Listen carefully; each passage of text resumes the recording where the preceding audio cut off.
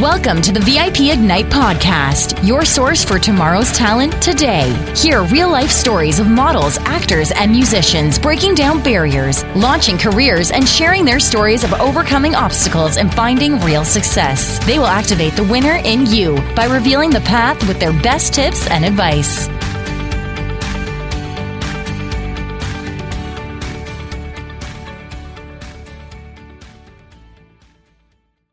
Hello, everyone. My name is Deneen White, and I am the host of the VIP Ignite Live podcast. And I have the great honor of introducing everyone today to the one and only Thomas G. Waits. Thomas, thank you so much for being here today. You're welcome. Thank you for having me. You're welcome. So, just to get started, can you briefly introduce yourself to my audience? Sure. So, my name is Thomas G. Waits. I come from Philadelphia, Pennsylvania, and I moved to New York when I was 17 to study acting at Juilliard. I left Juilliard after 3 years, and then I started working as an actor at 21, and I turned 67, as you know, a few weeks ago. So you can do the math and figure out how long I've been acting and directing, and writing now, and doing music. A long time I've been at this. Yeah. I remember the first time I met you, I had the opportunity to meet you at a VIP Ignite event at the Yotel Hotel. It was like 3 or 4 years ago. And you did this tremendous acting class for everyone. And I remember there was this point where you had everyone laying down on the ground. And I was like, what did I get myself into? But seeing the way that you coach people and just having the opportunity to see some of your work, it's such an honor for me to be able to interview you. Thank you so much. I do appreciate that. But the thing is, what makes a great coach or what makes a great teacher? It's the same impulse. First of all, I'm a player. Yeah. Right. I mean, It's comparative sports. I've been on Super Bowl winning teams as an actor. And with all those years of experience, you lodge both the negative and the positive of, exactly what this craft of acting is about and how to deal with it, whether you're in front of a camera, as we are now, or whether you're in front of an audience of 5,000 people. How do you bring something to life? And then once you bring it to life, how can you really make it land so the audience has a cathartic experience? That's what they come to the theater or the movies. That's what they come for, is to feel. Yeah. So do you feel like that is something that you can teach people, or do you think there are some people that just have it? Well, that's an interesting question. I've been teaching for a long, long time. I've been a professional actor all these years, but I started teaching at 22 because people would always come up to me and say, hey, would you look at my scene and tell me what's wrong with it? So they just sort of endowed me with this property. But I learned why. I have an eye and I have a sensibility about what works, And the thing of it is that there are so few places where an actor can actually get the training that they need to get the work that they want. Yeah. The key is in training. Everything is your training. And because I had the great training I received at Juilliard, it enabled me, believe it or not, to get work in Cleveland doing Shakespeare for the summer. Wow. As well as working with Al Pacino at Circle in the Square Theater, or even voiceovers, because I had trained my voice and speech for all those years. I was able to take copy and read it and bring it to life. It just came naturally to me. Yeah. And this, of course, benefited me and my family. And, like any other man in any other profession, you learn your trade and you get good at it so you can take care of your own, Yeah. And that was the plan with me. But again, it's that great good fortune of having had so much success young that I learned the landscape Yeah. really early on. Okay. What is an agent? What is a casting director? Why are they there? What is a producer? What is a line producer? Why are they there? What do you do when you have a problem on set? Where do you go? Who do you talk to? Yeah. How do you make use of your union to support you? Yeah. There's a million things that you learn along the way. And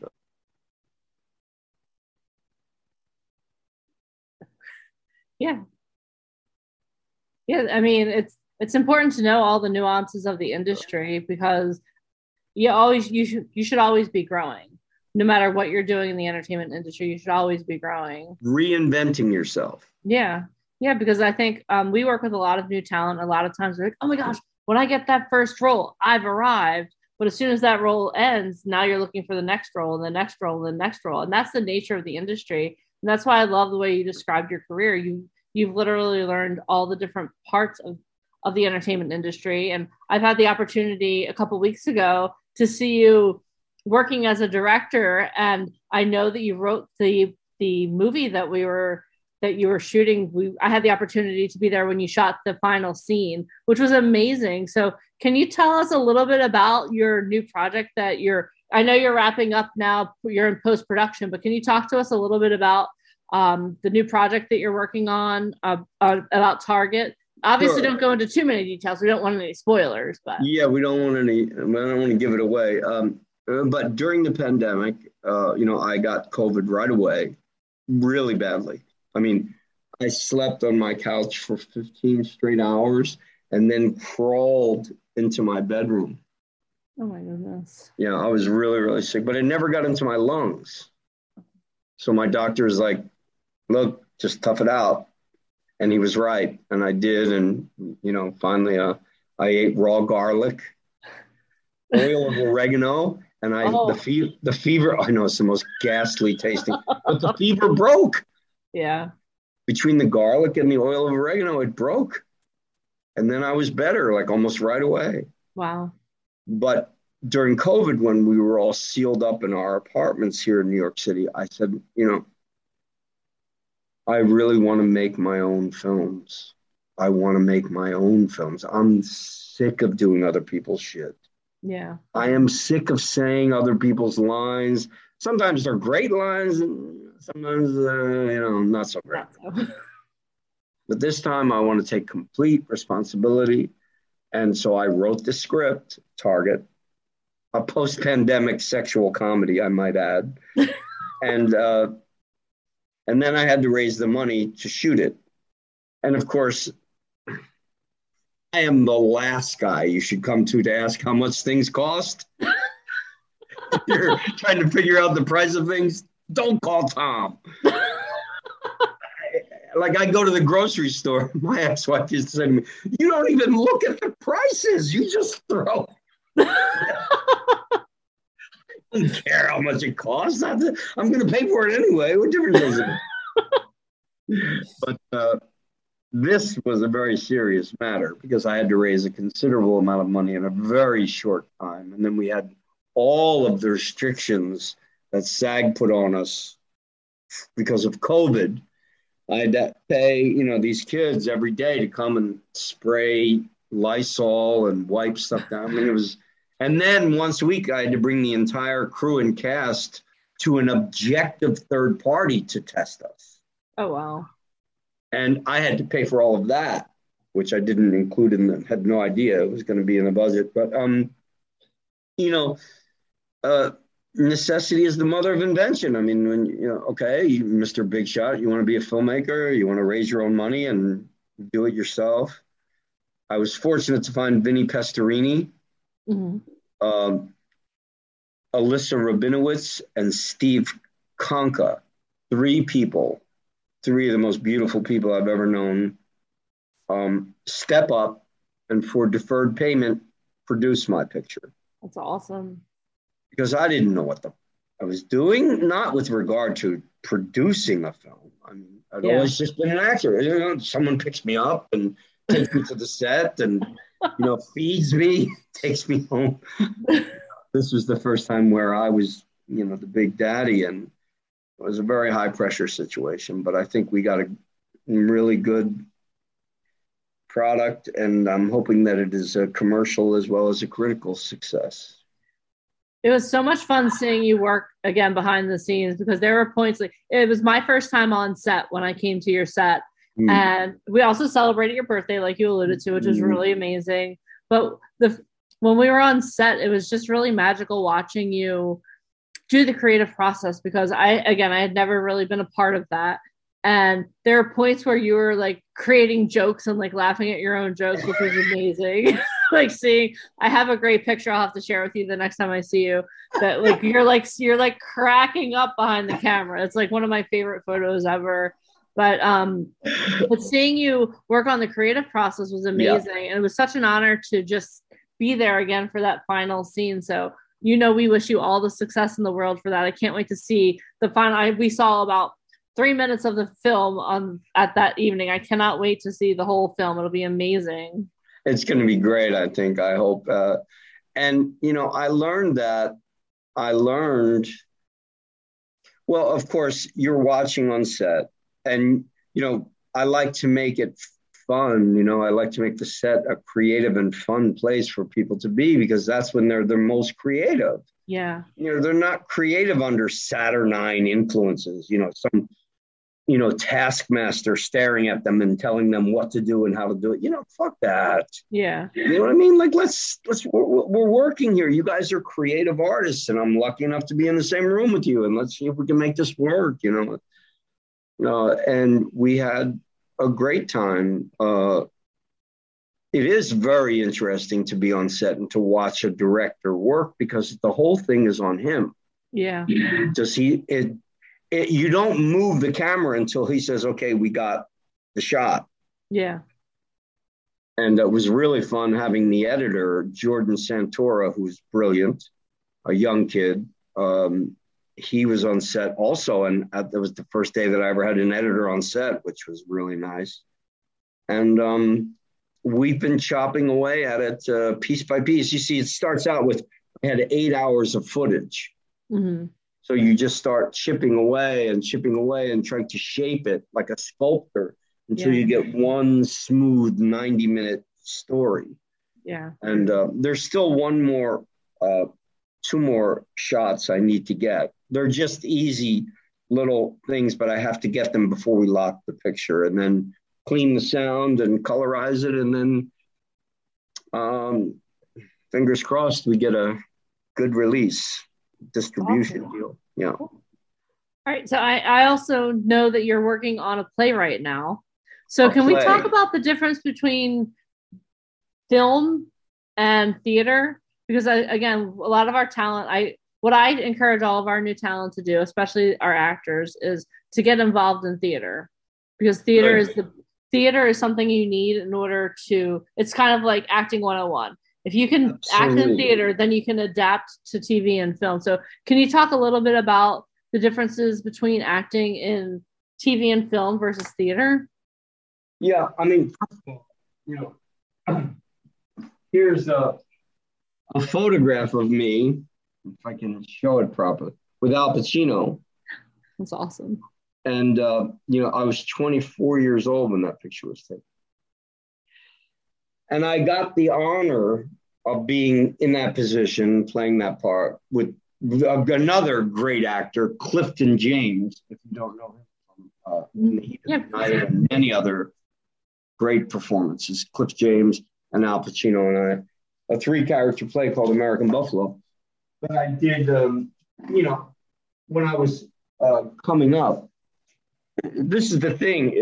And why does Pacino always go back to the stage? Because he's a great actor. And the stage is difficult because, you know, there you are and you're playing this character. You have no idea, you know, you've read the script, hopefully, and you have a director, hopefully, that knows what he's doing, but don't count on it. You have to be director proof. And you create this character and you make him or her fit into the space and the relationship with the other people that you're working with in a much larger, generally speaking, area, so that you have much more room to block and cross and sit and stand, and depending on what the play is and the set and so forth. Film is much more precise and concise. There's much less dialogue involved, because it's telling stories with pictures. I mean, that's what it's supposed to be. But the difference, I would say, as an actor, is that when you're performing on stage and you have, let's say you're performing in theater in the round. So you have, 1,000 people sitting around you on both sides. You have to somehow find a way to play to those 1,000 people. No matter what you're doing, the way it has to be blocked and presented, it has to revolve as the audience does around you. Film is much more about making the camera love you. Film is about looking at that red light when the red light is on and looking at it and letting it inside your soul and sharing your soul with the world, really. I mean, I was telling my class last night, I'm like, I've done plays with one person in the audience. Mm-hmm. One. Okay. I've played with an audience. You're doing Taming of the Shrew with one, and I was Petruchio with one person. And then the next night it was packed to the rafters with Al Pacino in the audience. So, and I've done performances for millions of people on film and television. Millions of people get to see it. You as an actor owe it to your audience to give them the best of yourself. Acting to me is an art form that requires purity of purpose. Yeah.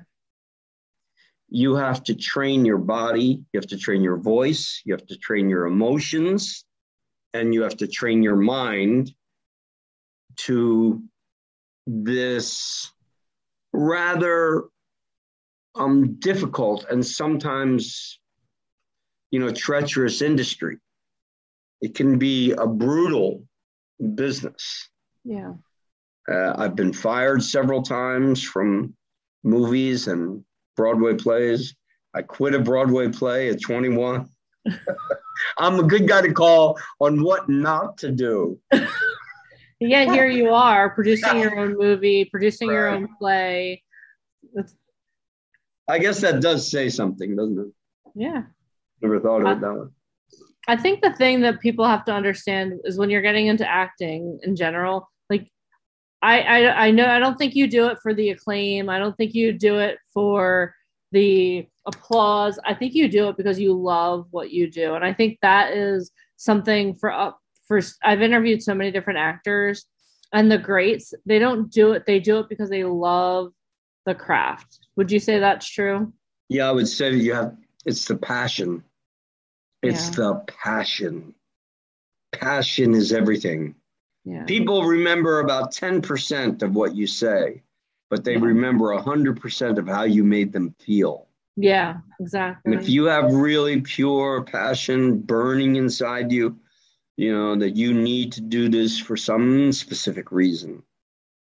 I myself came from a very large Irish Catholic family and got no attention. So the first time I walked on stage and opened my mouth and everyone was quiet, I was like, wow, nobody ever listened. I know what I'm doing for the rest of my life. You walk on stage and everyone listens to you. That's awesome. Yeah. Then I got into rock and roll, in the 80s. and I had a sort of a punk band. You know, we played at CBGB's all the time. And, you know, they're different from the theater. They come in, they're wasted, they're throwing beer bottles at you. Where's the real Tom Waits? And, you know, and I've survived those things. And I'm still here, as you say, and still doing it. Yes, I'm getting ready to direct a new play called A White Man's Guide to Rikers Island at the Gene Frankel Theater. It opens March 12th. It previews March 11th and March 10th at 8 o'clock at the Gene Frankel, 24 Bond Street. You can contact the Gene Frankel Theater for tickets. I believe we're using Eventbrite, but somebody will know. And Vinny and Alyssa are producing the play with me as well.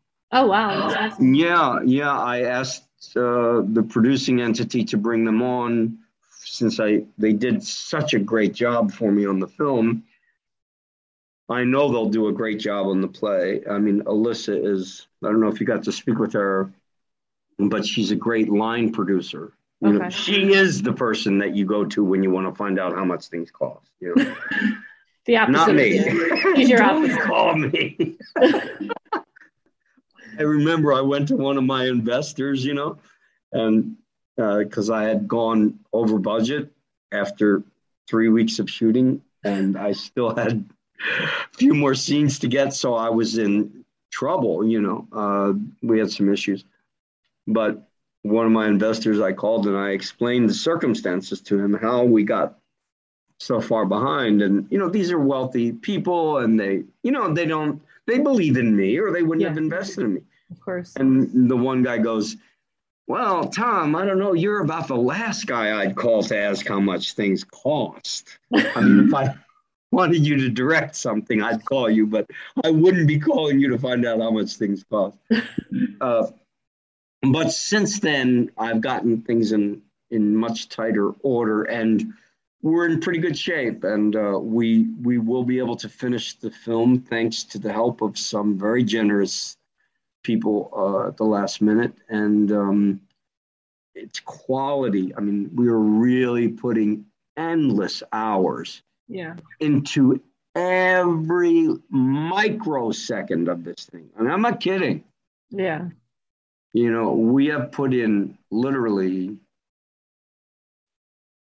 I mean, hundreds and hundreds of hours already just to try to get the music. And I wrote a lot of the songs. So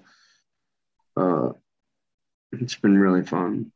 Well, I look forward to seeing the final product. And I know that you have a lot going on. So I just wanted to thank you so much. Absolutely. For taking the time to be on the podcast. And for anyone who is listening to the VIP Ignite Live podcast, please make sure you hit subscribe. I'm actually going to be interviewing a couple more people that are involved with Target on the podcast over the next couple of podcasts. And how exciting! I know, I'm so excited. Who else are you going to? Tonight I'm interviewing Tony Daniels and Steve Conca, and then tomorrow I'm actually interviewing Vinny. So it's going to be it's going to be like a whole Target. I love it. Series. Yeah, I love it. Tony Daniels is a musical genius. He's a hoot too. He's a riot. Gosh. I did the pre-interview with him, and I was in stitches. And then he's like, "Hold on, we're going to get Stevie on the phone." And then all of a sudden, I'm on the phone with the two of them. I'm like, "Hey guys, this is awesome." It's like a stand-up routine. Oh my God, I was dying. So he's be on the lookout for that podcast, because that is going to be that's going to be fun. And Steve Conca is a great natural-born producer, a very successful young man. Yes, in his early 30s, and he's built a huge business. And he's just his house he donated his house. Yeah. Well, I mean, I rented it for 3 weeks, but not for anything near what he could have gotten. You saw how beautiful the home was. You know? Yeah. So he's chipped in so many different ways, sacrificed. Tony sacrificed hours and hours. Everyone, Vinny, Alyssa, they've all put in so much time. And I'm so fortunate. Yeah.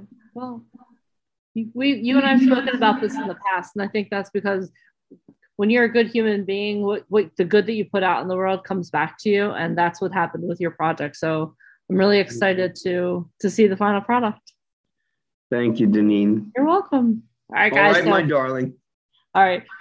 So if you're watching this, please make sure, or you're listening to our podcast, please make sure you hit subscribe on the VIP Ignite Live podcast. We have lots of really cool podcasts coming up, and make sure that you click on the links below to find out more about what we do. All right. And go to thomasgwaits.com if you're interested in my acting class. thomasgwaits.com is the website. And we're at the Gene Frankel Theater every Monday night, 7 to 10 on 24 Bond Street. Awesome. All right. Well, thank you so much, everyone, and have a great night. Okay. Bye, sweetheart. Bye.